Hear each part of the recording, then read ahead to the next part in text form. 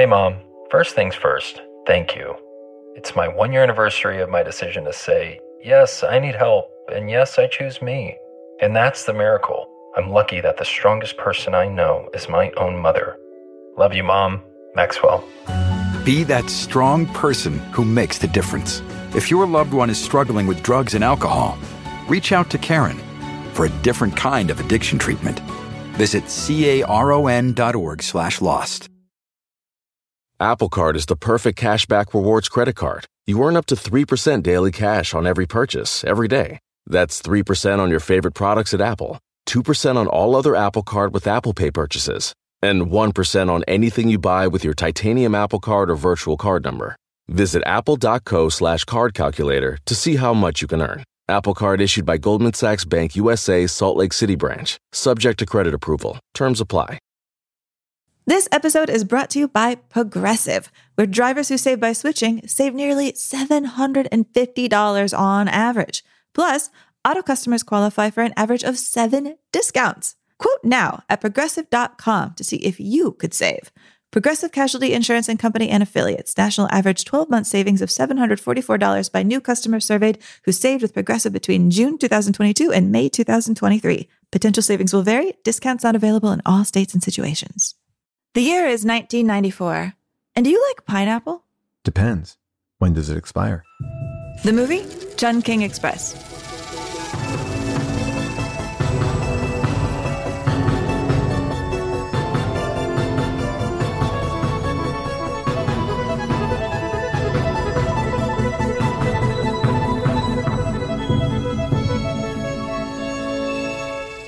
Hello, everybody, and welcome to Unspooled. I'm Amy Nicholson. And I am Paul Scheer, and this is the show where we are trying to find the 100 best movies of all time. We are searching high and low. We want your help to find what we think is the quintessential of cinema, not just American cinema, worldwide cinema. We have cracked it open. We've gone through the AFI list. We are now going through miniseries to break down genres. And when we find that list, we are sending it into outer space. Amy, I am thrilled to be doing this with you, and especially excited to be doing this miniseries of couple goals. I love this idea for a miniseries. What we're doing in here is we are looking at films about couples, not necessarily couples that work out, but maybe couples that do, romantic comedies, dramas, and beautiful, beautiful swoony movies like today's film, Chungking Express. Now, last week we talked about When Harry Met Sally, and it was great to kind of see everyone's reaction to the film because a lot of people out there are seeing it for the first time, and it is connecting, it is working, and that made me happy. Me too. I there's nothing I love more than showing somebody a movie for the first time. It's just such a gift. And I mean, to me, Chungking Express is one of those movies that I was shown for the first time, and I remember it feeling like a gift to the person who showed it to me. So what is cinema but a gift we give our friends by recommendations? By the way, this podcast gave me a gift because last night was the first night that I saw Chungking Express, and I cannot believe that I missed it because I came to my coolness awareness in the 90s, and I feel like this would have been a perfect film for me to digest along with my True Romances and my Cameron Crowe films. And, you know, I just feel like it fits so perfectly. They all communicate with each other.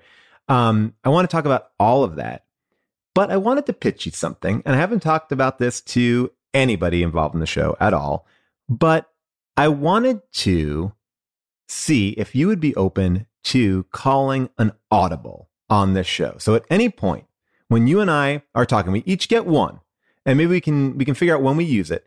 So say we're talking about Harry Met Sally, and we're like, oh my gosh, Billy Crystal and Meg Ryan, they had a great chemistry. I don't know if Sleepless in Seattle holds up. You can say, I'm calling an audible. Next week, we're going to watch Sleepless in Seattle. And we push the series by one episode. If we feel like we get into a conversation that's worthy. I'm not saying it's an every week thing.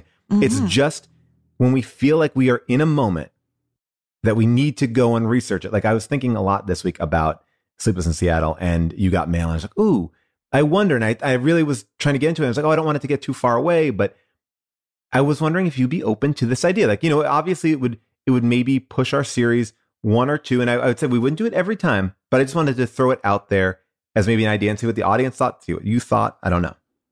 That's interesting, that idea of gamesmanship, because you're right. There have been times in the past when we're talking about a movie and yet we keep talking about a different movie. Yeah. Or where the people listening might, as they might well say for Chungking Express, I love Chungking Express, but I really wish you were talking about In the Mood for Love. Right. And then we started putting it off and then we don't get to it again. And we're like, well, we just did one of those films. So it allows us, if we feel like we're hitting a wall, in a good way, to take a beat and go and explore it. So it's basically a chance for us to do it. Again, we use it very, sparingly, and we have to make sure that Josh approves as well. But it could be something I think that would be a lot of fun because I think it would follow the actually organic nature of the show. I like that. I mean, to me, these miniseries are all us following our curiosity. And so if we have a dowsing rod, can I have one of those dowsing rods? Giant Y-shaped. They'll think I'd like to douse. Where our dowsing rod takes us, I am fine with. I will dig my hole where that dowsing rod says here. All right. I am excited. So we now just throw it into the mix. We have to make sure that Josh approves, but I believe we can throw this into the mix and say, if something comes up, it is worthy of a stop and let's go approach it next week. I think it could be good. Maybe it's a bonus episode, maybe it's whatever, but I think it's worthy because sometimes I got really in my head last night thinking about Harry Met Sally and just like, oh, what is the relationship with Tom Hanks and Meg Ryan? Was that as good? And it just is an interesting comparison while it's still fresh in your head. It's like, I want to go watch that now, but yet for the show, we have to watch this, which is great to watch this, but it's also like they're kind of communicating a little bit as well. You're exactly right. Okay, it's a deal. I give you my virtual handshake. This is me. I'm extending a hand towards the Zoom. The Zoom. Do you see it? It's very big. Yes, I do. And I'm watching Josh, and he's not freaked out enough. I'm going to shake it there too. I'm going to take my hand and use it to eat Josh's head. Josh is just shrugging. So I feel like, all right, so we all are agreeing that at any point we can call an audible, but we'll use it sparingly when we find something that is really worthy of it. And I think that kind of ability to let chance take over us is actually a great entry point into today's film. So with that in mind, Amy, let's chung spool it. The year is 1994. For the first time, the public are introduced to the George Foreman Grill, the Wonder Bra, Beanie Babies, Amazon, PlayStation, Friends, the TV show, and my favorite musical artist, Korn. Yeah, get your corn on with a K. Some celebrity deaths include Kurt Cobain, John Candy, Richard Nixon, Nicole Brown Simpson, and Jeffrey Dahmer. Nancy Kerrigan gets her knee bashed in, and McDonald's gets sued for serving too hot coffee. What a year. This is a big year. This is when I graduate high school, Amy. It's all fresh for me. And Nelson Mandela says in his inauguration speech as president of South Africa, never, never again will this beautiful land experience the oppression of one by another. This year's movies include The Shawshank Redemption, Pulp Fiction, The Usual Suspects, Speed, and today's film, The Chungking Express. Holy moly, what a year, what a film. Since the film is essentially in Cantonese, I'm not going to play a clip, but I'll just jump right to you, Amy, and say who's in it, what's it about, who directed it, all the good stuff. All right, let's talk about it. So Chungking Express, it is written and directed by Wong Kar-wai. This is the film that made him a huge sensation in the West. And Chungking Express, it's about two couples who bump into each other in this Hong Kong shopping maze called the Chungking Mansions, which is a real place. You can go visit it. I say two couples because this film is divided into two halves. So in the first half, you have a recently dumped cop who winds up spending the night with this drug smuggling murderess. He never really knows she's a drug smuggling murderess and nothing really happens, but they have an interaction. And in the second half, another recently dumped cop does not realize that the counter girl at his local diner where he stops, it's called the Midnight Express, which is where the second half of the title comes in, that this counter girl is breaking into his apartment and eating his ramen and playing with his stuffed animals. But really, though, this movie, Chungking Express, it's really the story of just four lonely individuals in a city that feels really quick-paced and crowded and disposable. In the cast, we've got Bridget Lin, Tony Leung, Faye Wong, and Takashi Kaneshiro. They are all heavy hitters in Hong Kong cinema, or about to be heavy hitters. Chungking Express was released in Hong Kong on July 14th, 1994. And when you take that and rewind it back, there was a really great love song on the charts the week that it was released. It is a song all about what you would do if you had your chance to be with the person you love. It's by All for One, and it's called I Swear. I swear.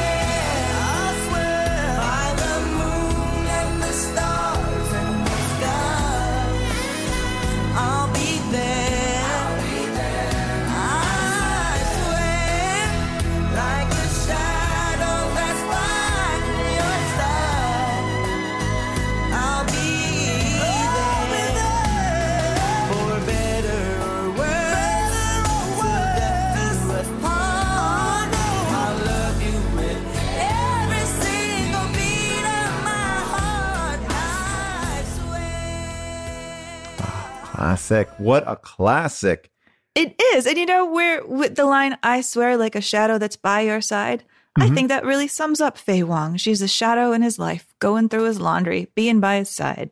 I love this plot line that we open up on. It's, the movie opens up, and I know a lot of people compare Wong Kar-wai to like Godard, right? Like, and I think they're, again, I'm very limited in my knowledge of Godard, but there are these elements of, I think capturing these like moments, right? And that opening sequence, it looks like almost Godard through like an MTV lens in a way, it has a very music video, a look and feel to it. But I love this world that he set up for that character, this character who is, running some sort of big operation, getting all these men suited up and getting their shoes on and trying to run this like big drug deal. It's such a evocative, and we don't know anything about it, but it's done so well. She's switching languages, bopping around. She's such a badass. I love that character. What a great character to go out on. I mean, it's such a enigmatic character. It's such a, like, I could have watched a whole movie just about her. Yeah. And even just like speaking about this idea of her making the two films at once. The other film was also a Wong Kar-wai film, like this big epic he was working on forever called Ashes of Time.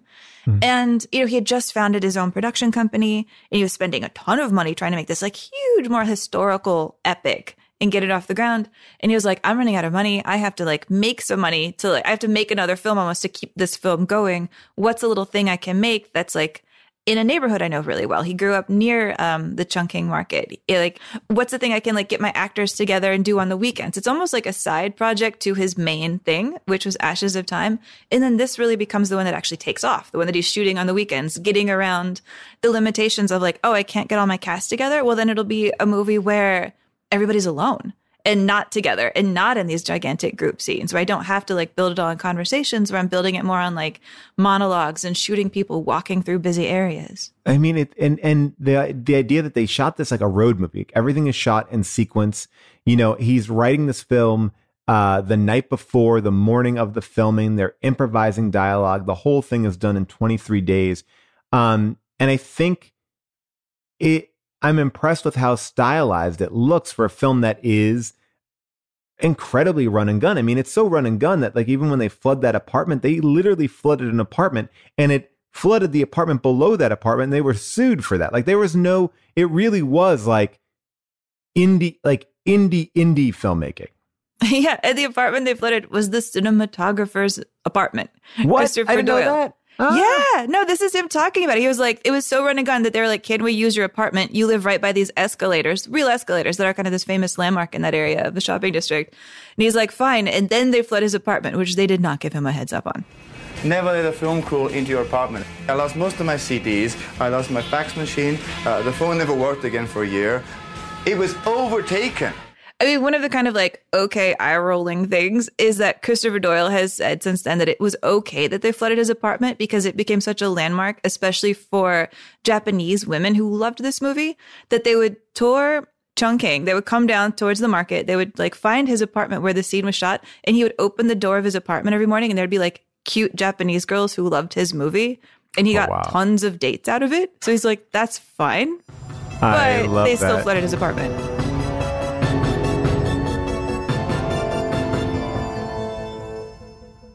Apple Card is the perfect cashback rewards credit card. You earn up to 3% daily cash on every purchase, every day. That's 3% on your favorite products at Apple, 2% on all other Apple Card with Apple Pay purchases, and 1% on anything you buy with your titanium Apple Card or virtual card number. Visit apple.co/card calculator to see how much you can earn. Apple Card issued by Goldman Sachs Bank USA, Salt Lake City branch. Subject to credit approval. Terms apply. I'm Katie Rich. I'm one of the hosts of Vanity Fair's Little Gold Men podcast. Every week, we cover the ups and downs of the Oscar race, from Barbenheimer to the Golden Globes controversy and much more. We also have weekly interviews with some of the year's biggest contenders like Emma Stone, Paul Giamatti, and America Ferrera.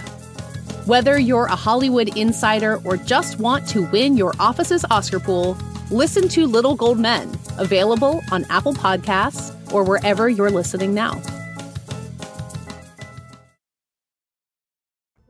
You know, Amy, I referenced this in the beginning of the show. 1984 is a year where there's a lot of, I would call it like mainstream independent cinema, or the embracing of this new indie class of filmmakers. Obviously Pulp Fiction's coming out, Usual Suspects. And even though I don't think Usual Suspects is like an indie, it kind of has that feeling of who are these new people, these new faces? And it's no wonder that Quentin Tarantino is so taken by this film, because it feels so much like the things that he explores. And I specifically was thinking about True Romance. I couldn't help but see True Romance in here in elements, but also Cameron Crowe's Singles. I was like, is this like a Cantonese version of Singles? It is about people who are love and loss and heartbreak. And it's something I think is so hard to kind of capture on film effectively. Like what that feeling of a breakup feels like, what that feeling of loneliness when you're in that self-pitying moment of a breakup is. And we talked about it a little bit last week, and we see that really affects Billy Crystal's character in his film. But here we really are living in more of the heartbreak than the falling in love. I love that we're starting off by talking about this moment and these voices that are really bursting forth in the 90s. Because, like Chungking Express would not have been a thing this big in the States if it weren't for this moment and these directors kind of looking around and taking stock of each other.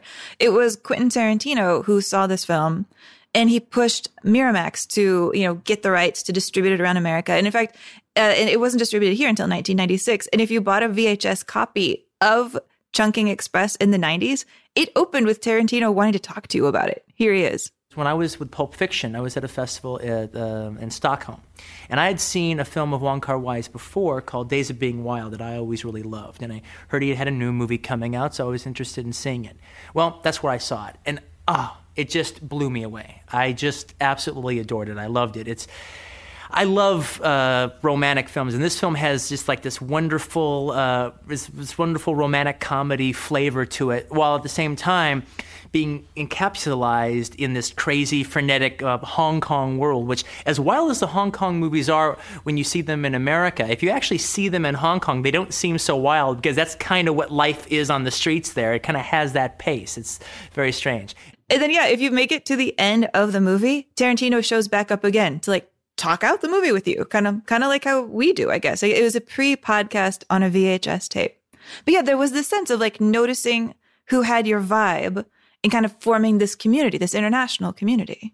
Well, didn't Quentin Tarantino actually start a production company to get these films to the mainstream? I mean, it did not work, but he did a deal with Miramax. So it was we need to get this film in the States. Unfortunately, it didn't connect. And it's so odd because it does feel like, I don't know, when I was, again, this is a very fresh era for me because it was my birth into what I thought was cool. I remember the red, blue, and white trilogy. That was also kind of very popular at this point. It's odd that this one didn't connect because it's actually, I think, even more relatable. It feels very much like it has a lot of American elements to it, I guess. It doesn't feel like it's a hard film to wrap your head around, but maybe because it's a little bit more esoteric in the sense that the plot is a little loose. It doesn't finish up tidily. And I go back to Cameron Crowe's Singles. I don't know why I think about that so much, but there is an element here where it's we're jumping to different stories, and there's only two. I know there was a third story that was cut, and that actually became Fallen Angels, or the basis of Fallen Angels. But this idea that you are seeing how different people kind of intersect, and here the location is the intersection. But it's jarring. I guess at that point it's jarring because there is no defined end to the first story. When it switched, I was wait, oh, what? You have that moment, but then you just kind of settle into it again. Yeah. I mean, Quentin Tarantino's production company, it was called, or distribution, it was called Rolling Thunder. And I think it actually worked in a way. I mean, this film, Chungking Express, because of this moment to where everybody's sort of pushing it and talking about it in the late 90s of Tarantino, I think, raising its profile in the West, it really did get a foundation here. A couple of years ago, the UK critics, they voted the best films of the modern era. They created their own list of the best films of the modern era. And Chungking Express ranked 8th, which is pretty great. And what I think is kind of interesting, talking about this Rolling Thunder distribution company, Rolling Thunder Pictures, I think, only released like 6 films. I'm looking here on Wikipedia, and they are like Switchblade Sisters, and The Mighty Peking Man, and like Detroit 9000. Like they're all very much these bigger, broader things that I think you would associate with Quentin Tarantino. And this is a smaller piece in a way. I mean, it looks like a music video, but there is something even in Quentin Tarantino's production company like that is different. Yeah, and yet you can see that I think he and Wong Kar-wai are interested in a lot of the same things, like digesting and commenting on pulp culture. I think so much of what you see in Chungking Express is a filmmaker who is, taking stock of what's happening in Hong Kong, which is that Hong Kong had been making these kind of like really action-y genre, police shooting up police movies for a long time, trying to figure out where he fit into like his country's art scene as an artist. But yet he's also folding in, I think, a lot of, I don't know if I'd even call it commentary, but like acknowledgement or playfulness, playful kind of teasing out ideas about Western cinema. He dresses up the women in his movies to look like different movie stars. You've got this in the very first half, you have Bridget Lynn dressed, I think, almost exactly like Barbara Stanwyck in Double Indemnity, right? She's got that trench coat. She's got those little sunglasses on. She's got that blonde wig. I was thinking about it more like that Cassavetes character. Gloria. Yes, Gloria. Yeah, I think that's in there too. And a lot of people refer to that wig as the Marilyn wig, which I don't really think it looks like a Marilyn wig. Marilyn's hair was not that color. By the way, you know why she was in that outfit? Because she was shooting a period piece at the same time and often on the same days. And she didn't have time to get out of hair and makeup from the previous shoot. So they just kind of threw that on her. Well, and I feel like that would make sense because when you're Bridget Lynn and you're making this movie, you've been one of the biggest movie stars in Hong Kong since the 70s. And here you are in a real market area, stealing shots a lot of the time that you didn't have permits to do. You're surrounded by people who could interrupt your take at any moment if they recognized who you are. Wow, okay. So you get to have her like running through in a costume, at least sort of in disguise. She's definitely the most famous person in this cast, like right here at this moment, and she retires at the end of this film. Oh, wow. I get it. She's almost Borated herself. You're talking about how he embraces, and I want to get into the emotional core of it in a second, but like how he embraces pop culture. And I feel like him and Quentin Tarantino kind of bond on that. There's a really an embracing of American culture in here. Like, where obviously, some characters speak English, and the idea ultimately of the mamas and the papas, like California Dreamin', like that is such a big part of this film and that song and going to California and America. Like America is an underlying thing throughout the film. I thought that was kind of interesting in a way. Like it took me by surprise how relatable it seemed to me. Like sometimes I feel like I watch these movies and I emotionally relate to things, but I don't necessarily identify with some of the cultural touchstones. And here I feel like they're able to do both. Yeah, it's funny, right? Like if you go back and read interviews from the people in the Hong Kong art scene at this time, the one thing they seem to all have in common is that they don't like a lot of their contemporary culture. Like, especially the Hong Kong music. A lot of people just like rag left and right on the Hong Kong pop at the time, which becomes kind of funny because like the girl who's really associated with California Dreamin' and singing in here, Faye Wong, she actually becomes like a gigantic pop star, Really? Right after this. Yeah. And also Takeshi Kaneshiro, he also is a pop star too. So they're doing music they approve of, but he's working with kind of these musicians and putting them through their first acting paces while being like, most music is garbage. Most of our movies are garbage. What can I do in the system to like shake it up? I mean, the reason why he has two main characters here who are cops. In the first half, it's Cop 223, and in the second half, it's Cop 663, is because when he was trying to get financing in Hong Kong to make this movie in the first place, he was like, they're not going to want to approve like a weirdo love story. But if I put two cops in it, maybe they'll think it's a cop movie. So it's like two cops and there's some murders. And he's like, that will get me my financing when they read the script. They'll be like, a movie about cops? Cool. That's what people want to see. They want to see like that John Woo, bang, bang, bang cop stuff. We can give it to them. It's funny. It reminded me a little bit of Ganja and Hess in the way that it presents, right? Because in the beginning of it, not having seen the film, I was thinking, oh, this is an interesting story. It's about a cop who maybe gets in a relationship with this woman who's a criminal, but he doesn't know it. And I was making my own assumptions about what it was because it really does play out like that. And then it slowly just, after the first 20 minutes, slows down. And then we get into this like inner life of this cop, and we're these inner lives of both of these men. I imagine it must have been jarring to a certain degree too, because an audience seeing it for the first time, like myself, like I wonder if there was a little bit of an anger, like, oh, you're setting something up, but you're not giving me the thing. You're not paying off the thing that I want to see. Now you've tricked me into this, this story about heartbreak, because it really does do something so small, and it makes this character who in the beginning looks so tough running through the streets, right?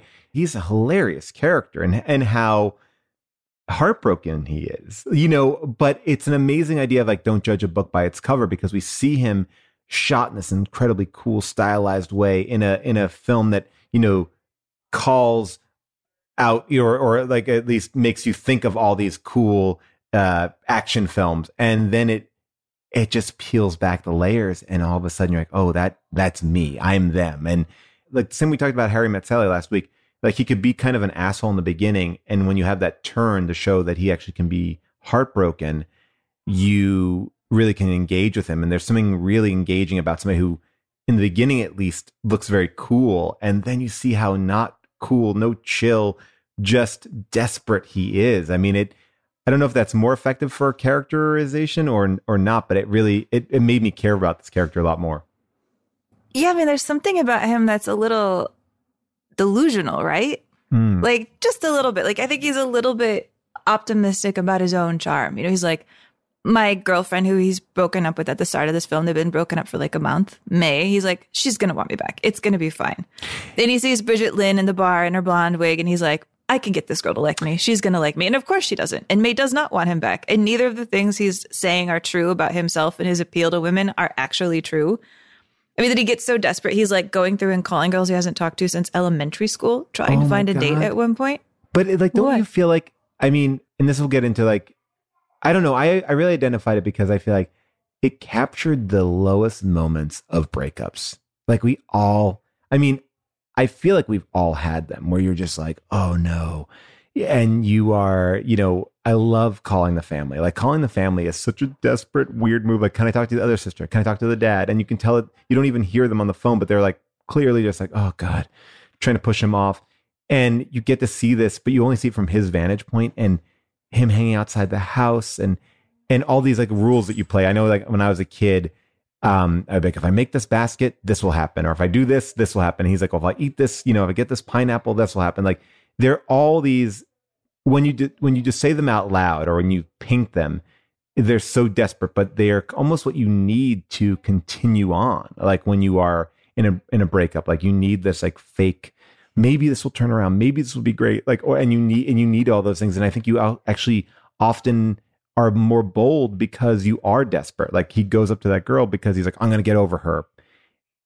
There's something, I think desperation shows something that often we don't get to see in movies. I think a lot of times in breakup films, you just see people crying or upset, but this utter desperation, this utter low statusness is so funny to me. It's beautiful, I think. I mean, he's this guy with all of these different totems. If he can just buy a can of pineapple with the expiration date of May 1st, the 1 month anniversary of their breakup, also his birthday. If he can just collect an entire month of them, then maybe something good will happen. Almost like you're collecting bottle caps or something. And maybe it was an making a April wish on Fool's them. Day joke, like that, like these dumb things. But and yet, who he reminded me of? Who? The structure of it is like, he reminded me of Romeo from Romeo and Juliet. Remember, because like in the play, that opens up with Romeo having just gone through a breakup. Like he's been dumped by Rosaline. Oh, okay, and so he spends the whole first part of the movie like moaning about Rosaline and like, where's my Rosaline? And how am I going to get in touch with Rosaline? And then getting really drunk and going out. Again, now I'm thinking of like the Baz Luhrmann version, like going out and getting drunk with his friends and getting high and going to a party. And then you fall in love with the stranger, out of the blue, like kind of a whirlwind love that you can call love, and maybe it is love or maybe it isn't, but it's like real enough for like a week or however long you want that moment to linger. I think that moment when you realize that you can move on, and this movie kind of lives in that right before time of like, when will that switch flip? When will you start to go back to the you and not the morning you, right? And this character has that moment. We watch that moment, and obviously it's a movie, so it's all very compacted. But that idea of like this, maybe those are the moments where you are bold or you're open to something, or that's the first time that something catches your eye. And it's, I think, so beautifully articulated in the second half of the movie where he's like, oh, the food tastes different. Everything is a little bit different. I'm sleeping better, but it's all been kind of contrived for him to kind of get out of his own funk, because like they're all following these patterns. And it's like, once you break this pattern of feeling bad for yourself or following these rules that you've set arbitrarily, like then you're allowed to kind of create new rules, but they're stuck in this pattern of rules and ideas, which I think you get caught in when you are in mourning, or you are, I mean, maybe just keep it to dumped, but I think that idea of like being dumped is such a fun thing of like self-pity. And you create these moments where like, I'll never do this. I'll never get this. I must do this. I'm not this. And you just kind of, you beat yourself up.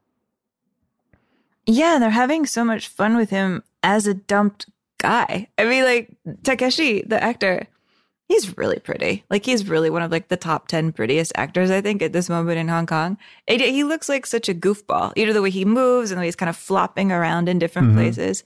And they shoot him to look cool when they want. You know, he's like running and chasing things. And they do that kind of, the step printing technique. So where you see almost the lines of people running, where it's like streaky and staticky. It was Wong Kar-wai's way of saying, okay, if John Woo has the slow motion, I'm going to create my own visual language for this film. And it'll be like this kind of effect that I think is so cool, because you have both the sensation of like chasing after people that you can't catch, you know, like you're in motion and you're rushing around, but also the sense of being overwhelmed by sensation, but only a few things are ever in focus for you at any given time. Well, you're staying still and the world is moving around you, even though he's technically moving. But this idea of like, you can't connect with the world. Like you're kind of out of sync with the world. And I think when you are in these moments, you are out of sync with the world. Like you are, like you're not moving at the same speed as everybody else, which is kind of interesting too. You know, it's like this idea that, you know, is he a bad cop, or is he just, he's in this moment, he's not able to do his job effectively. I mean, you know, what all this like overwhelming sensation reminded me of, like what this market itself reminded me of, you know, because pretty much the whole thing is set in this market, right outside the market. Almost all of it is like under a roof, under a tarp, really random glimpses of sunshine here and there. You know, Wong Kar-wai said that like this is his love letter to Hong Kong, to the neighborhood he grew up in, which, you know, is a really multicultural neighborhood, tons of languages being kicked around everywhere. Hong Kong itself being a neighborhood with tons of languages getting kicked around everywhere. And yet, to me, I thought like this movie makes sense today as like a parallel of the internet, right? Of like looking for love and connection online, because you're in this place that's complete sensory overload, a million things to look at, to try to distract yourself. And you're trying to find like a connection that is actually real and in focus for you. And it's this idea of you're overwhelmed by options in that market, different streets you can take and markets you can go into and people you can meet.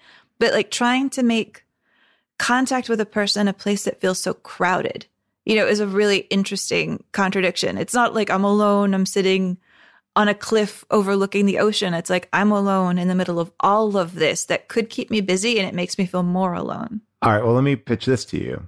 I agree with what you're saying, but like, so Cop 223, right? He speaks 4 languages in the film, right? His narrations are in Mandarin.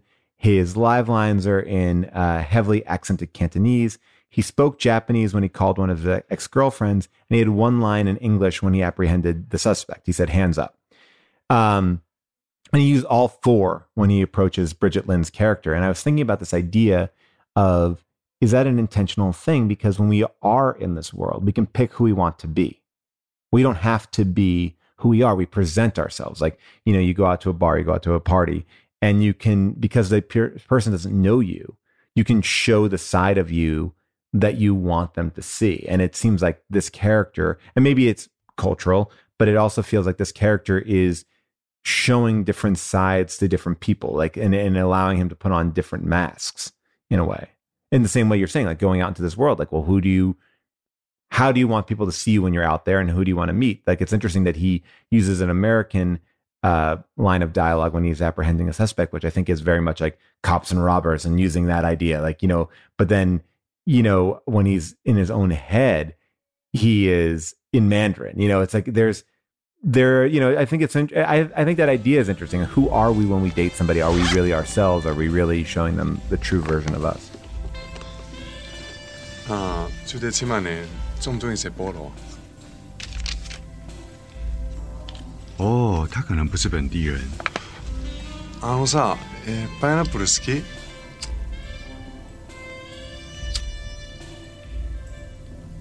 Do you like pineapple? I like that take because, we just listened to him try to pick her up at the bar. In the bar, I love kind of like the sleazy saxophone music in that scene.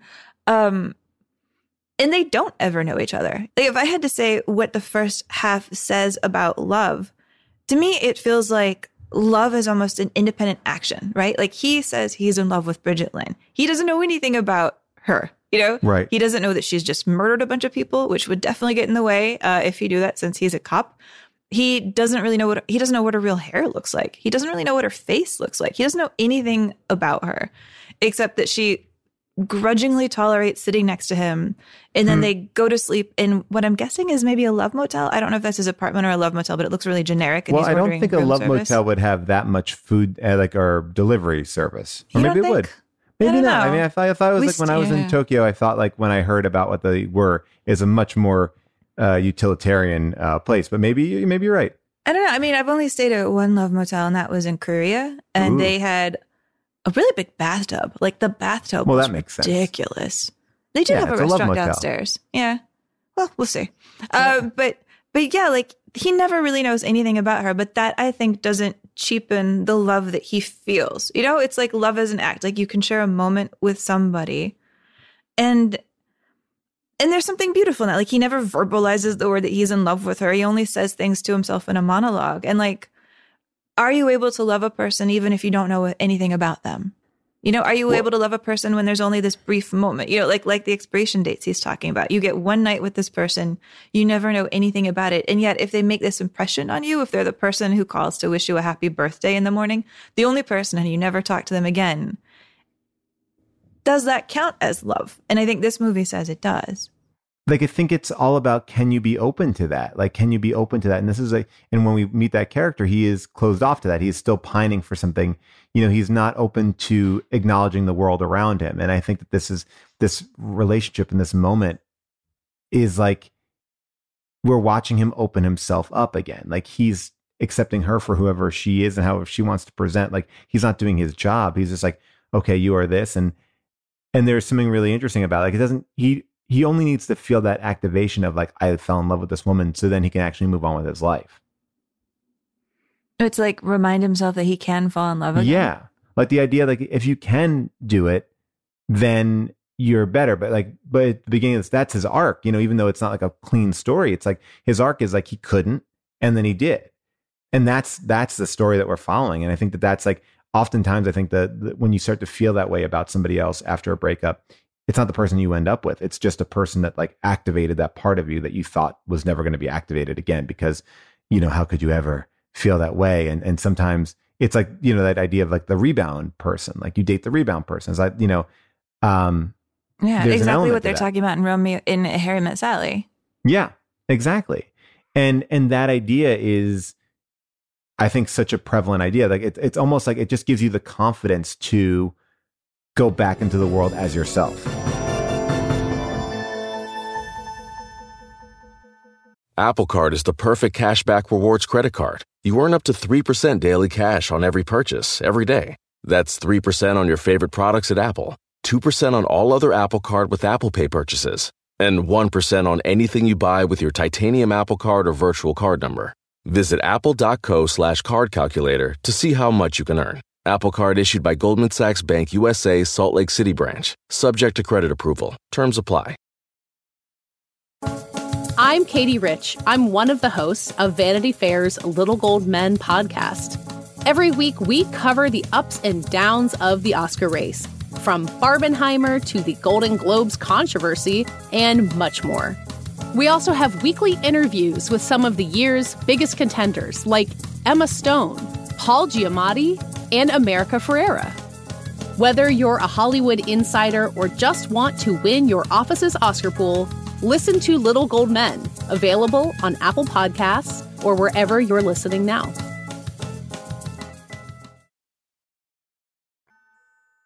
Now, wait, I want to ask you, have you seen Lovers Rock yet?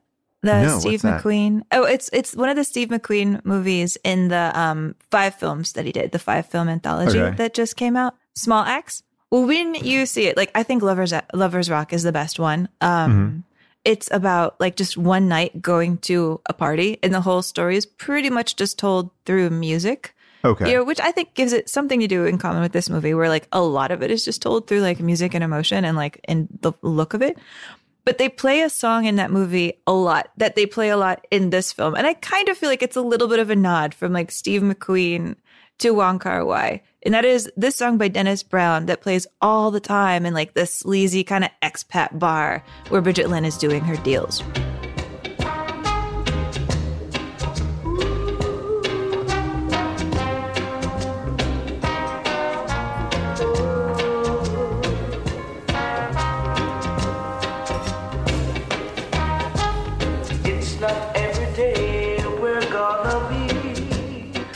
That just really struck me because I know that Chungking Express is a film that has influenced so many of our filmmakers today. You know, like, I mean, pretty much number one again among them, like, who's always talking about his love of this film is Barry Jenkins. In the film school, I'd never really seen a foreign film before. I wasn't watching a lot of foreign films.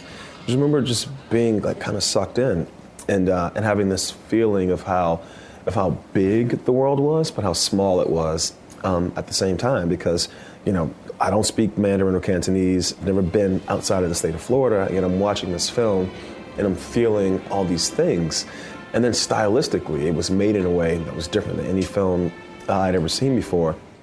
Yeah, I mean, I don't know what our listeners are going to pick like for our listener's choice, but if they do pick Moonlight, a film that we have talked about before, it'd be interesting to watch that one after this one, because they are told so much through like color and tone and lights and shading. Yeah, I think they both have that, I don't know, romantic is a strange word for it, but I guess romantic in that sense of like overflowing emotion. I think that Barry Jenkins right now is kind of like carrying the torch for Wong Kar-wai in the way that Tarantino did in the 90s. I think there are a lot of similarities between Moonlight and this, and the color scheme. I'm thinking about that, but I'm also thinking about, oftentimes in Hollywood, we are pitched this idea like you got to find that special someone, that person who is your person. And when you find that person, you'll know, and everything will be roses. But the truth is, you can still have that relationship, that amazingly perfect relationship, but your life may have like these 4 or 5 markers of these amazing love moments, right? That are relationships that could have lasted a day, a month, a year, and I think Moonlight does a great job of like capturing love in moments, right? They're seeing moments of these things. But here, this will be one of those moments, like Cop 223 will always have this moment, whether or not it was good or bad. It reflects something so important about the true way that we experience it. Like, I want to get back to that, or that really made an impact on me. And it could be something that happened to you in high school. It could be something that happened to you in your 20s. It could be happening to you one night. It's just like these magical things that ignite you in a way that is, that gets put like a great meal. You will always think about it and be like, oh, I love that. That was great. I don't want to eat it every night, but I had that great meal. I don't want to marry that meal, but it was a great meal. And there's a randomness to it. He's going to fall in love with the very first girl that walks through the door, which happens to be her. Yeah. And he seems to leave a lot of things up to chance. I like the scene when she falls asleep at the Love Motel, and he's sitting on the floor watching TV, and he's ordered so much room service, like 2 burgers and 4 chef salads. And he's eating his food, but he's eating it behind his back. So he's like sitting on the ground, and there's the table behind him, and he's reaching his hand behind him, and just whatever he grabs. Is it a French fry? Is it a pickle? It doesn't really matter. Like, that's what he wants at that moment. He just like grabs it and he eats it kind of randomly. Yeah. Because I think there is a beauty in the idea of like randomness. I think sometimes, like when I met my boyfriend, for example, we met watching the second Hillary Clinton debate at a bar. And I was sitting with a group of friends and I didn't know him. I didn't know he was like coming or anything, but a different friend of mine had invited him and then she hadn't shown up last minute and she didn't tell him she wasn't coming. And I had actually invited a guy that I had been sort of seeing. I was considering it. And he showed up, but he brought his neighbor and there was only one seat left at my table. So this guy that I was sort of seeing showed up, but he had to sit at a table for two. And then this guy that I didn't really know, but I recognized his face, shows up and is looking for my friend and sees me and sits down at our table. And that was just all. Like, if this guy I had been sort of seeing had not brought his, like, neighbor, he would have sat at the table and I would have never met my boyfriend. Right. You know, and it's these weird little random things that happen that I find magical. Yeah. No, I mean, look, whenever you kind of break apart how you met somebody, and oftentimes it always is this like kind of like, it's this random moment. And sometimes they're in passing and sometimes they're not. I'm just thinking about all of this stuff. And I also think about like how much of a relationship are those little things, because the second half of the film is about the shirt, the bar of soap, the what's in the fridge. And I think, oftentimes in a relationship, you fall in love with the way a relationship might affect your space. Oh, those pillows are always put in that order, or there's always this in the fridge, or there's always, these little peculiarities that we all have. Whenever you buy into somebody else, you're buying into their quirks. Are you saying this based on June making fun of you publicly for how you make a bed? I'm going to have a lot of, believe me, Amy, and I didn't want to reveal this too early, but I am garnering a lot of evidence here to feel like I was unfairly maligned for that. I cleaned up our whole house in an hour, and the bed was, yes, quickly put together, but I saw June, who made a bed yesterday. I took some pictures of it. I'm gonna put together. I'm waiting to strike with my full thing. How dare she? I'm the most organized person. I'm not. Yes, it wasn't my best job, but I did not deserve that kind of put me on blast. So I'll get my revenge on that. But yes, like you're right. Like those little things, and like I don't think he's in love with the stewardess as much as he's in love with the way that she made his place. And that's why like him getting out of his connection to her was his place changing, right? Like shaking it up. Like he just liked looking at her shirt up there. He liked looking at the bar of soap after they both used it. He liked, I don't know. There's like, it's two different kinds of things. It's like, one is like, I'm in love with this person that I really don't even know, but yes, we had it and we're in love. And that's kind of like this kind of unrealistic way that we look at people. Like, I saw this girl, or I saw this boy, or I saw this whoever at a place, and I am in love, or I met them once, I had this conversation, that was my soul partner, that was whatever. And that's a kind of love. And then the other kind of love is, I just love the pattern. I love the way that they smell. I love the way that they do this. It has nothing to do with the person. It just is kind of like all the things around the person, if that makes sense. And both of these characters had to kind of are being broken out of, I think, not real love. It's just sort of like this more of that like butterflies in the stomach love, or that not there love. Am I making any sense? I mean, I'm thinking about, with Cop 663 played by Tony Long, we were talking about now, like the first time we're taken inside his apartment, it's for just like that iconic romantic scene, scored to What a Difference a Day Makes. 24 little hours. What the sun and the flowers. Where there used to be rain. And like what you're seeing in that scene is, the stewardess, I think, dressed up a little bit like Elizabeth Taylor. She's leaning against the door frame in a bra and a pencil skirt, her uniform pencil skirt, but it looks really Elizabeth Taylor, her pose. And he's got a toy airplane and he's like landing it on her body. And I was going to say it's very Armageddon. But it's so romantic and it's so soul-y. And it's just like full, you see his apartment being full of this like love and life. And then it's always a little bit empty after that, until you see Faye start to fill it up. And I was thinking like, there's even a little bit of Romeo and Juliet in this section, right? Because Romeo and Juliet, one of the big crisis points in that movie is that Juliet is trying to get a letter to Romeo and it doesn't get delivered. You know, she's like sending a letter. It never makes it to him. And so he doesn't know that she like died and blah, blah, blah, blah, blah, blah, blah. But there's like such a crucial letter here in this movie, 2 crucial letters. You know, first the stewardess like tries to leave her boyfriend a letter at the Midnight Express, this restaurant where I just have to say, I don't understand the food because everybody's ordering chef salads, but then they come out in this like wrapped foil oblong. They look like a sub sandwich. Yeah, never ever order a chef salad from that kind of an express place. No way. No, thank you. Yeah, I mean, I was like, is a chef salad slang for a type of sandwich? So I tried to find the original restaurant because it was a real restaurant to be like, is there a chef salad sandwich? What are you talking about here? And I couldn't find a menu. But I would really like to know this. The restaurant today has now been turned into a 7-Eleven. Oh, wow. Okay, interesting. Yeah. But so the stewardess leaves this note for him at the restaurant, you know, in an envelope with the keys back to his apartment, this breakup note. And immediately, like, everybody opens this envelope and, like, steams it open. Like, the owner of the restaurant does it first, you know?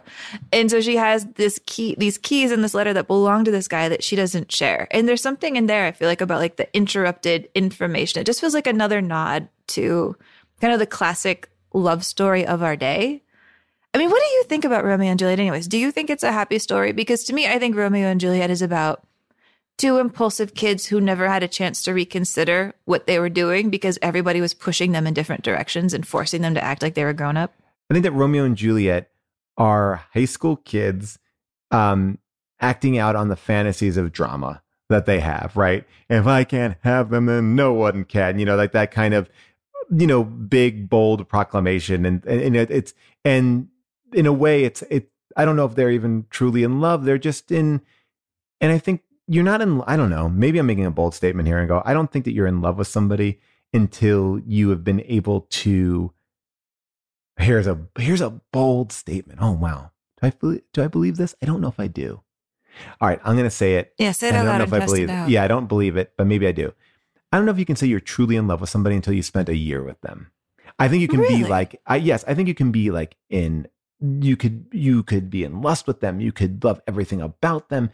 But like to truly know a person, like to truly love somebody, I think you need to like see them in all these different ways. And like you can, and I guess maybe what it is like you can be in love, but is it as deep? Is it as real until you actually put in the time? Because I think a lot of love in the beginning stages is just new and it's exciting and it's different. And I think a lot of relationships that don't work is because people are like, well, it's not different anymore. It's not new anymore. It's like, well, but it evolves. It becomes this more rich, full thing. It's never, you know, really, I've been in a relationship for like 15 years, you know, and it's not the same relationship, but like that it started as, but it's more richer and full because of everything that we kind of share. You know what I'm saying? It's sort of like, you know, it's like a time tested thing. Like I'd rather have like, it's my favorite outfit. It's the thing or the favorite sweatshirt. It's the thing that's always going to stick with you. You know, I don't know. And you know, where there's like, oh my gosh, I got this brand new sweatshirt at the store. I love this sweatshirt. It's amazing. I wear it all the time. But then in 4 months, do you still wear that sweatshirt? You love that sweatshirt when you had it, but there's something about the thing that you have in your closet that you've never gotten rid of, from house to house, from state to state, from place to place, that you're like, this is my thing. I love this thing. I'm never going to get rid of this thing. Whatever thing it is, that's what you love. But I could also go and buy something that I love. But I think there's something about like the immediacy of like new love and all the, I can't think and I can't sleep and I can't do anything. And that's so amazing. I wouldn't say get rid of that. I'm not saying don't have that, but I also feel like that's not real. That's not real. Like, it is real, but it's hard. It's, you know, I don't even know how to like parse it, but it's like, there's a difference between, I guess, if I was to kill myself for someone, I would probably kill myself for somebody that I've been in a relationship with for a decade versus somebody that I just met. I guess maybe that's what I'm saying.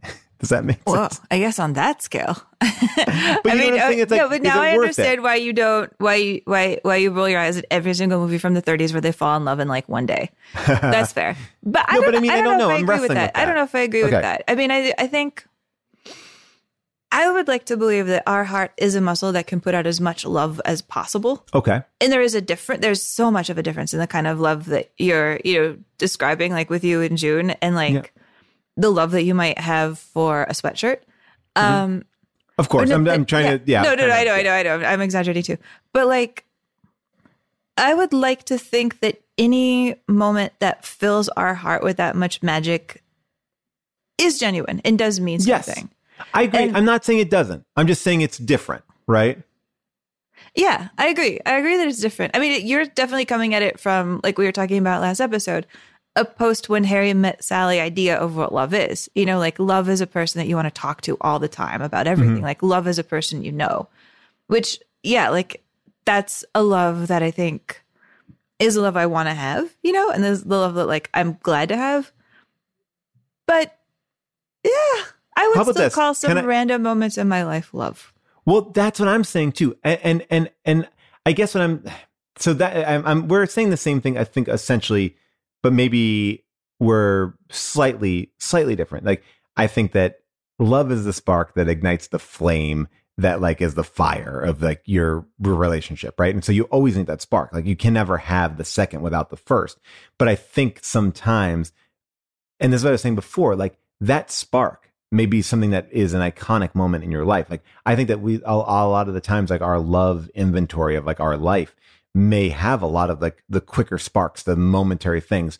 And then there are also these big things. And I think like there's a beauty of like instantaneously falling in love. And I guess when I think about Romeo and Juliet, it just seems silly to me that they're almost like it's the angst has like a body count, like to take a line from Heather's, but it's like, it's like, oh, that's too melodramatic. Where here, I feel like what's so amazing is like, this person is like fall into this trap of a pattern. What I loved, what was nice. I'm trying to recreate that. I'm trying to keep her shirt up. I'm going to try to do that. And when he actually gets rid of that stuff, he finds himself actually in love with his job. He's like, gets a job that he actually really likes. And taking over the Chungking Express. And then also, being with, I don't know. This thing is really interesting about how breaking patterns unlocks this person. And the same thing for the first person too. We can get caught in the pattern of love and trying to recreate that beginning part of love, that thing that we thought was great, but it isn't actually great. And maybe that's what I'm saying is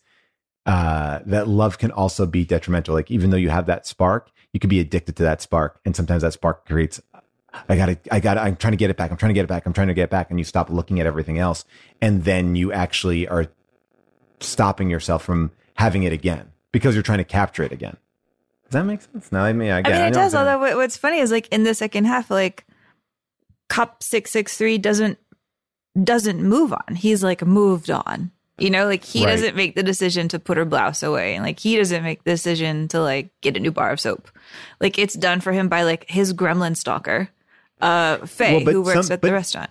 But isn't that sometimes like she's almost like a breakup elf? Like somebody to come in and fix you. It's like, yeah, when you can't actually do the thing, how great would that be to like, I'm switching all this stuff out and you don't even realize it because the pain of putting that away, the pain of acknowledging it, it's like sometimes you need somebody else to come in and be like, I'm going to clean out your closet. I'm going to do this thing. I mean, I see it a lot more with mourning. Like, like I can't take, like my grandma couldn't take my grandfather's suits out of his closet and we had to go and help her do that, because it's like, but that is to help move on, right? So she almost is like this magical person that like comes and helps somebody move on. Or she's a crazy stalker. Or she's a crazy stalker. I mean, by the way, yeah, she is breaking into the house. I'm not saying that she's amazing. Yeah. No, but I like her arc because I think in her arc, this idea that like we're told by the narrator, like she's going to fall in love with Cop 663 in 6 hours. So she falls in love with him, right after their first meeting. She's playing California Dreamin', like her anthem's super loud and he's trying to talk to her.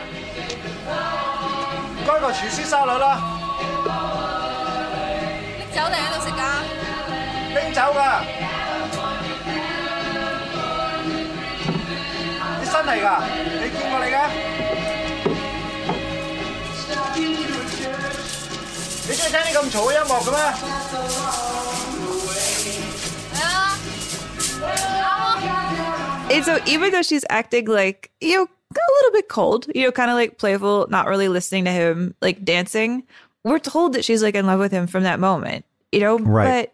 But what we see in her is this idea of like, she's in love with the idea of being in love with him, but I don't know if she's in love with him as a person. She's in love with being in his apartment and his stuff and like being around the idea of a man in her life. Or maybe she's in love with the idea of like being his ex-girlfriend, you know, being his stewardess. She wants to travel. She wants to go places. She puts on his ex-girlfriend's outfit.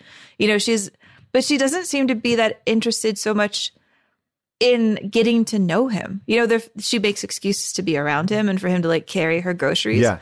But she doesn't really want to talk to him because in a way that would almost be like inferior to whatever she's built up in her mind. Now, why she drugs him, I cannot explain that. Why on earth does she drug him? Well, so he can sleep better. Oh, she drugs him so he can sleep better? Yeah, because he can't sleep well. I mean, look, I'm not saying that this is normal. I'm just saying, but like that's the reason. She's trying to help him, and I love when she's like rolling around in the bed and finds that hair, and she's like, it's so like an opening of Adventures in Babysitting, so like just full of this like she's embracing this hair that she found in the bed. It's like whose hair is it? Do you think? Because I thought it was a little bit long for him. I thought it was the I know, me stewardess's. too. Yeah, I think it's his. But I feel like, or maybe it's hers. I don't know. I thought it was his. I thought she was like embracing a part of him. I mean, she's such like a fun, bizarre character. She reminds me a lot of Amelie, you know, just like doesn't quite seem to exist in the real world. And I think she's a little bit insane. Like, I like that we get these little glimpses of her from the background, like buying gigantic stuffed animals of her own. You know, like you see her in the background buying that gigantic Garfield in like the first half while we're watching Bridget Lynn and Cop 223. I mean, to me, my favorite thing that she does is when she relabels all of his sardine cans, because that's just absolute chaos agent at work. Like, why is she doing that? But he starts to be awake and be like, my sardines don't taste the way that they used to taste. I like her stubbornness. I like that whenever her boss turns the music down, she turns it back up. And I like he that does she it too. Yeah. Yeah, and I like that she has that spunk when she like walks by him and she thinks that other waitress is hitting on him. She makes fun of the other waitress and tries to chase him away. But I do think there's something very childish in her love. You know, that she'd almost rather worship him the way that like when I was a kid, I put pictures of like heavy metal singers on my wall. You know, like I don't really want to meet Slash, but it's like fun to think about Slash and like, what if Slash and I went out for an ice cream? But I don't want to do that. That'd be I guess weird. what I'm saying is like, this movie is embracing all those weird parts of love, the parts of love that aren't necessarily always front and center in Hollywood movies, right? This is like about the obsession, the pity, the, oh, I'll never do this. Like it's all the ugly side of love, right? Because we're talking about a stalker. We're talking about somebody who's upset. Like they're both stalkers, like in a way, like in both stories. Like they parallel each other. They're just differently stalkers. Like he's like, oh, I wait outside of her window. Sometimes, you know, I call up her family and she's like, I'm in his apartment. I'm changing the thing. Like it's all the things that we do for love and to get that feeling. It's a drug. It's like these are addicts. They're love addicts. And I feel like there's something really cool about that because we can all identify with that feeling. And I think we've all had that. You know, by the way, I was thinking when I was watching her that she reminded me of Jean Seberg, you know, speaking of like this film kind of loving the French New Wave and this idea of like shooting things on location, shooting it with action, making it feel modern.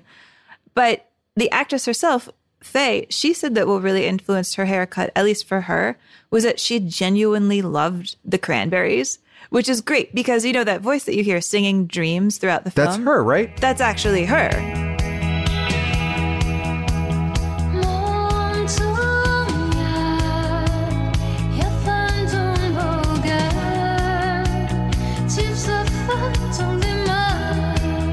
And so, yeah, to her, like, her haircut was kind of more of an homage to, like, this cool kind of, like, 90s grunge girl that she worshipped. Which, by the way, that cover of Dreams that she's saying here became one of her huge hits in Hong Kong. And according to, like, music critics at the time, like, her singing that song helped Hong Kong itself open itself up to, like, more grunge music, to more, like, modern-day 90s music, and get away from a lot of the ballads that, you know, everybody was making fun of really mercilessly. By the way, I don't know if her voice sounds familiar to anybody out there, but if you have played the game Final Fantasy VIII, you have heard her. Here she is. Whoa.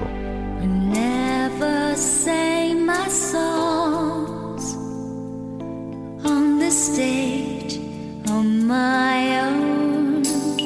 We never said my words, wishing they would be You know, I was thinking like we did Dogtooth, and that also had like a major performance in there from a person who's more known as like a singer than an actor. Mm-hmm. You know, that Yorgos Lanthimos cast the younger sister as like a rock star. And I like actors who are able to like pull something out of people in the way that they work. I think one thing that Wong Kar-wai has in common with Yorgos Lanthimos and the performances they get from the people they pick is that they are really both into improv. You know, they are both into like putting people into a scene and then figuring out how it works for them. The best way to work with the actors or an actress is not to give her a fixed role. Because I think most of the films today is you have the script first, and then you cast someone to play that characters. But in a way, the best way to work with an actor or actress is to customize the role for him, because you can borrow something from that person's, and in a way, then the experience or the performance will be unique. And look, I can't agree with that more. Someone who came off of a show for 7 years that was completely improvised, like Curb, you know, by one of the creators of Curb. It's such a freeing thing because you get to bring a part of yourself to the world. And I think it also, I think as a writer and as a performer, you can write something that sounds really good, but sometimes it just doesn't make sense when you're saying it out loud. And I think, you know, there are things that are good for the written word and there are things that are good for, you know, actual real conversation, the overtalk and catching these little moments. And when we see Altman, like you get these really fun performances that, because people are reacting, right? Isn't that all, you know, what they always say? Acting is just reacting. And so when you are actually improvising, you're forced to, and I think that's why Harry Met Sally has such good chemistry. They're reacting to each other. And that last scene, I think, is completely improvised in this movie, in Chungking. It's like, it's so natural. It's so kind of awkward. It's not perfect. But it is perfect. It's like, oh, that's how that conversation would go. It's like, there's silences, there's beats, there's moments. And there's something so real about not having that witty back and forth. You know, we're not all Aaron Sorkin, you know, and I think that... What if we were? What if the world really was being John Malkovich, but it was all us as Aaron Sorkin?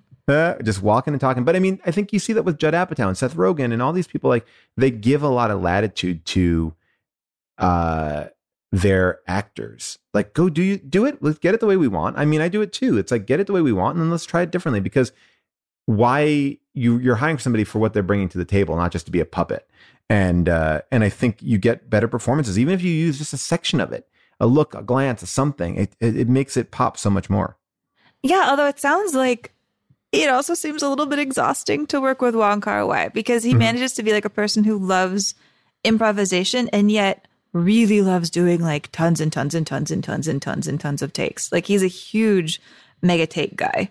Oh, which, really? Yeah, it wound up actually breaking Christopher Doyle. You know, they worked together for several films, and then finally he just at a moment, he's like, I can't keep reshooting scenes. I'm losing my mind. I can't work with you anymore, which it has been a real bummer for people who have been like fans of their partnership together, that they just hit a wall where he was like, I can't do this, man. Like, you are completely breaking me.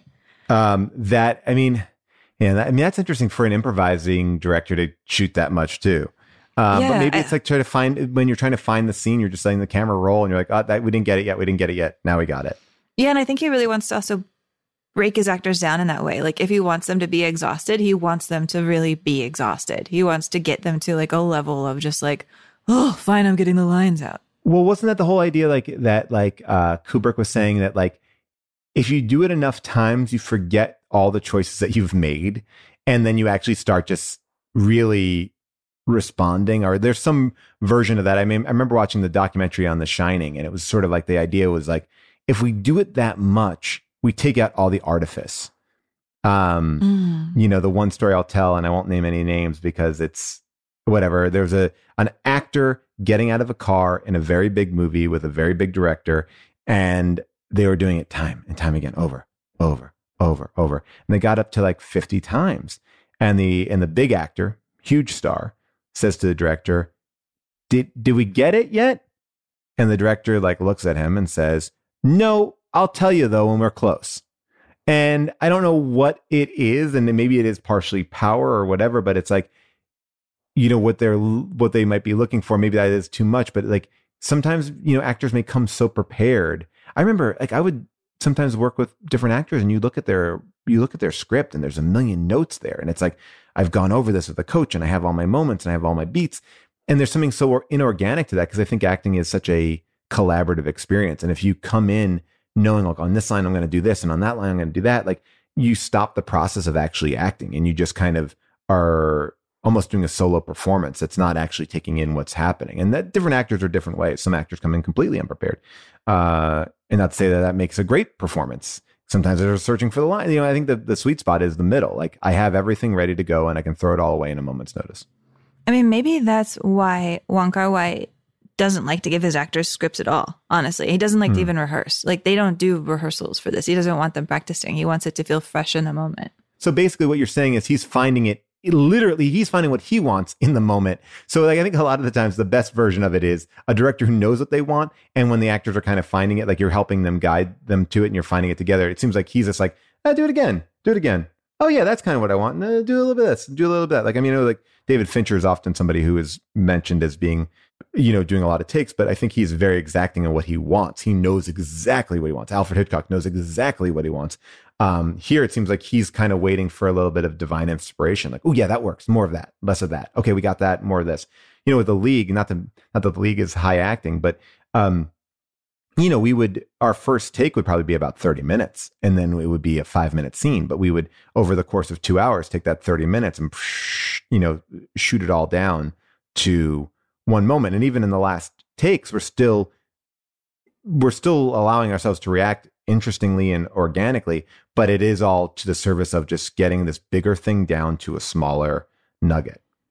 Yeah, and it sounds like to Wong Kar-wai, like he's a person who likes to find the movie in the editing room. Like he wants to get all of his options. Maybe that's how he is about love. Like give me all the options and then let me figure out what I want when I have tasted every can of pineapple.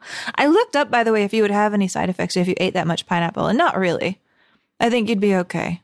Don't you love that idea that like he's eating that pineapple, which represents his love, right? And he's like, I'm going to eat it all, and then he vomits. It's almost like that is like cleaning out his system to go back in love. It's almost like he's like purging himself, like he's like poisoning himself on the thing that used to bring him pleasure or bring her pleasure. It's such a beautiful way of like looking at things. And again, as a good director taught me, it's like there's no reason to get two of the same takes ever. If you got and so it's like, if you got that take, then try to do something different, because in the edit room, you're never going to want to sift through 4 of the same takes. And I'll tell you, like, as someone who sits in an editing room, I hate it, because it's sort of like, oh, all right, well, great. Mm-hmm. It's the same take again. Like, and so I think it's always like a real challenge to, I like finding stuff in the edit room too, but the only way you can do that is if you have a lot of options. And I guess that's what he wants, is a lot of options to kind of piece it all together. Well, you know what I hope then? I hope that in one of his takes of the final murder at the end of the first half, where Bridget Lynn kills Tom Baker, that actor who's like the double crossing drug dealer. I hope that when he died opening a can of sardines for the kittens, that at least the kittens got to eat the sardines. And I love the idea of like dying and your last act is like playing with kittens. That's not bad. If you had to go out. I was thinking that maybe it would be a real sad moment that your last drink is a soul. They drink so much soul here. I don't know if I've ever had a soul. I must have had one at like a party in my 20s, right? Yeah. Maybe, I guess. Vito, like even thinking about like the sound design a little bit as connected to like that character Tom, and like when he double crosses Bridget Lynn, she gets double crossed at that moment where she walks into the airport. She's got all of her people with her. They've got all of the heroin in their shoes. And she goes over to get the counter, to get the tickets from the counter. When she turns around, they've disappeared, right? And you have that moment of her looking around, trying to figure out what they were, where they go, where they've gone. And what you hear is the sound of the letters and numbers of the flights kind of rustling back and forth as they like change at the airport to like change the times. And I love how in the sound design, it sounds like a snake. Like as she's getting betrayed, you have this kind of sibilant S sound happening that makes you really understand her betrayal.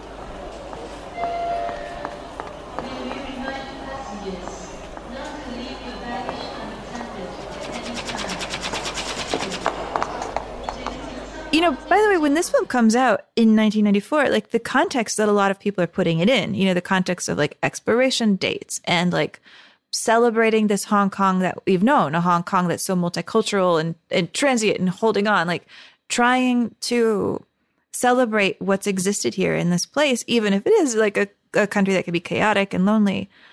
The context that people were putting it in was this idea that Hong Kong had its own expiration date, that it had been agreed for them that they had 50 years to be under UK rule, and that then they were going to be handed over to China in 1997. And when hear critics put this film in the context of Hong Kong at the time, that's one of the major things that they talk about is like, what did this film mean to Wong Kar-wai, knowing that his own future, like the own future of the country that he loved, was about to be handed over, that like there were these clouds about what was going to exist in Hong Kong afterwards, which we've seen has not come to pass well. And maybe it's about giving up a love or the patterns of this country, and like you're going into something new and fearing that too, right? Yeah. And something about just this unique culture. Hong Kong is such a unique culture, such a unique melting pot. And this movie is set in one of the most unique corners of a unique city, like the melting pot of the melting pot. Yeah. And I'm glad that it was at least captured on footage. Like I've heard that now you can go. Like you can still go and you can take your Wong Kar-wai tour. But like at the Chungking mansions, now like this entire market has been covered. Like I think 90% of it is covered with security cameras. Oh, wow. And, security cameras being a gigantic thing Sounds like my bathroom. Of oppression. Yeah. And so you can't have crime happen in there. You can't have like illicit movies happen in there. You can't have horrible jokes like whatever you just made happen in there. All of these things are illegal in the state. My jokes are very legal, and as many cameras can capture them as they want.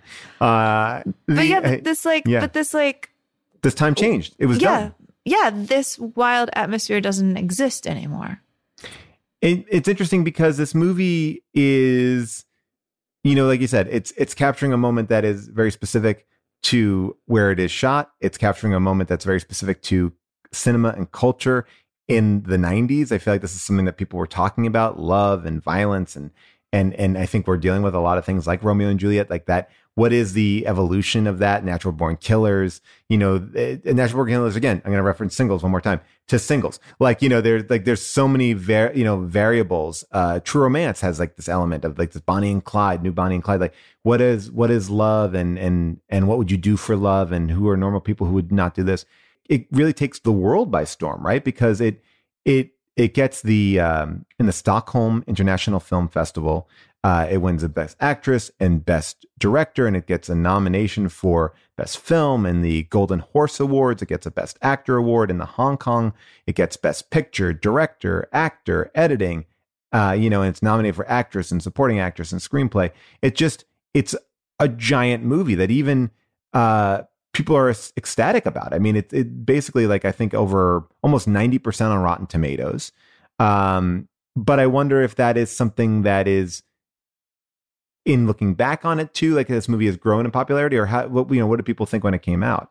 It has definitely grown in popularity because when this movie came out, people really weren't sure what to make of it, to be honest. The number one insult that was put on the film was that it was very MTV, which I think is a product Weird. of A, it having like interesting visuals, and B, a lot of pop music. Like you're layering popular songs with interesting visuals. Everybody's going to be like MTV and roll their eyes. And so that's what happened in a lot of reviews of this movie from major publications. One publication that didn't like it is the New York Times. This is what the New York Times said about Chungking Express. Lurching, vertiginous camera work is one hallmark of Wong Kar-wai's Chungking Express, a film from Hong Kong with a tirelessly capricious sense of style. While its slender two-tiered plot links love affairs that happen largely by accident, the film's real interest seems to lie in raffish affectation. Mr. Wong has legitimate visual flair, but his characters spend an awful lot of time playing impish tricks. A film in which a man talks to his dish towel has an overdeveloped sense of fun. Mr. Wong, whose Days of Being Wild was shown at the New Directors' new film series in 1991, displays aggressive energy, but his material is slight. Chungking Express is filled with global village references to fast food, video, convenience stores, Bruce Willis and Demi Moore. While Mr. Wong's visual energy harkens back to early new wave experimentation, It also has a substantial rock video component, which suggests that the Detrius of mass culture has a way of coming home to roost. So basically, she's like kind of insulting in the way people go and like insult Michelle Gondry. Like, you're all fun, but you're not saying anything. And then also saying, this is just like a magpie collection of everything I hate about pop culture, and you just put it all in one film. Who cares? So I think that's such a, I don't agree with it, but I think I can see how, again, if you're not along for the ride and it doesn't make sense as a plot, like the plot is very secondary to what the emotions and what the story is, I guess, and I could see seeing it and just feeling like, oh, this is just pomp and circumstance. So the last thing I think about this film is it's MTV. Yeah, it has some cool stylized shots, but so is, you talk about John Woo earlier in the thing. We talk about Quentin Tarantino. Like, those things feel so much more of the MTV, Michael Bay in 1994 generation than this. This has moments, but it's not overriding. It's, in many respects, it's really only for one section. It's only for the section with, our heroine with her hair, to kind of cover up the action that they couldn't shoot. Yeah, and also, what's even wrong with MTV? I mean, maybe like Nothing in 1994/96, this was reviewed in 96, we didn't have like that giant backlog of like film directors who made their reputation on MTV yet. Like, we weren't all yet bowing down to David Fincher and Spike Jonze for being like great visual auteurs, and Michel Gondry, whose films I like his childishness, to be honest. I'll always stick up for it. I mean, we're gonna be talking about it later on in the series, his more adult of his childish films. Yeah, and I think that, by the way, like, MTV is like a thrown around word that I feel like is like, good MTV is great. Yeah. Like, and that, like, and that is, it is like what you said, it's breaking some of the most exciting talents that we have. Like, and that could be on numerous fronts, whatever they could possibly do. I think it's a lazy comparison. Anything is MTV. What's MTV? I don't know. Headbanger Ball, is that MTV? It is, but is that not? They're not referencing that. They're referencing, that show that oh gosh, I forget the guys who starred in. Eric Who's the Nies? Man? Are you thinking of The Grind? Oh, Eric Nies. Yeah, I mean, like, were you thinking of Eric Nies from The Grind? No, I was thinking about the guys from Who's the Man that hosted that rap show, Yo MTV Raps. That's what I was thinking about. Like, is that MTV? It is, but that's not what they're referencing here. It's like, I don't know what they're referencing. They're referencing like fast cuts. Yeah, bullshit. Well, either way, allegedly Wong Kar-wai is doing a sequel to Chungking Express. Because a couple months ago, a report broke just a few months ago that he had filed a script called Chungking Express 2020. And it was being looked over for review and approval. And I wonder how that will go. I'm very curious to see what he wants to do next. Because, like, I think a lot of his films since then have been either extraordinarily good, like In the Mood for Love, another contender we could have put up in this lot, or like My Blueberry Nights, where he tries to work with a musician again, Norah Jones, and it's just awful. I don't know if you've seen My Blueberry Nights, but it was I've not. Terrible film. Terrible. Oh, this is interesting. This has been such a big conversation. I think we've talked a lot about love as much as we talked about this film. And falling in love and heartbreak in love. But what about this film? Is this a film that we shoot up into space? Oh, honestly, I think no, but it's not an easy call. I think I've loved seeing the Wong Kar-wai style get absorbed into our visual looks here. I think that's really cool. I want to see where that goes. I love this movie as a story that centers loneliness at the center of love. Right. Yeah. I mean, I think you can be lonely even if you're in a happy relationship. Absolutely. And I think that a film that recognizes like serendipity and chance and chaos and and the emptiness at the center of it is really romantic in its own way. So I like this story existing as part of our like library of films about what romance are. Yeah, I do too. I mean, like, I feel like there's something really special about this movie, and I'm happy that I saw it. I don't know if it just jumps up to that list, but I think it's actually it's a cool representation of something that I haven't really seen. I think that other movies out there do a better job of maybe telling a fuller story with elements of this. But this movie really gets to embrace a very specific part of being a couple, being in love, being part of a breakup, and it really revels in it. So there's a specialness in that uniqueness of this. But I don't know if it is on the list, but I think it's a movie that people should see. Yeah, and I'm down to be convinced otherwise, because I know that there are some passionate lovers of this film out there.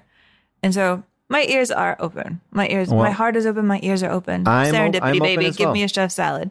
And I think as we've all seen, and we've been talking about it in our Twitch show that we did a little while ago, these films have to grow on you too. Like we just saw it. Let's see where we are in a little bit. And I know you've seen it again, but we're talking about it. We're going to be watching other movies.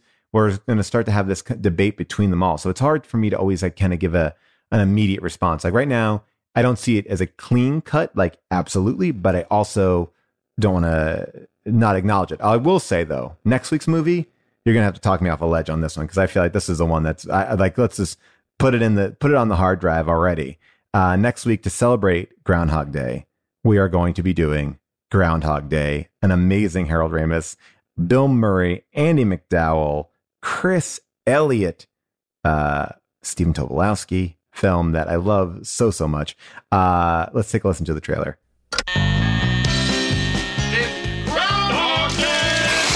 Groundhog time. 1,000 people freezing their butts off waiting to worship a rat. Weatherman Phil Connors is spending the day in Puxatawney, Pennsylvania. Phil? Ned Ryerson. I did the whistling belly button trick at the high school talent show. Bing! Bing! But Phil's about to find out he's not just stuck in Puxatawney. Will you be checking out today, Mr. Connors? Chance of departure today, 100%. He's stuck Groundhog Day! in Groundhog Day. I'm reliving the same day over and over. Phil? Ned Ryerson? Bing! Do you ever have deja vu, Mrs. Lancaster? I don't think so, but I could check with the kitchen. Well, it's Groundhog Day. Again? At first, he was a little anxious. Phil? What? Will you be checking out today, Mr. Connors? I'd say the chance of departure is 80%. But now, We could do whatever we want. he's discovering the possibilities Don't you worry about cholesterol? Why? and living life like there's no tomorrow. Phil Connors! Ned! Obviously, Groundhog Day is available everywhere and anywhere, and we'll all be talking about Groundhog Day because it is Groundhog Day. And I hear that this year, if the groundhog sees his shadow, that means that we get more vaccinations. Oh, see that shadow, baby. I want to have a hot girl summer. Amy, I'm very excited to talk to you about Groundhog Day next week. And this has been a blast talking about Chungking Express.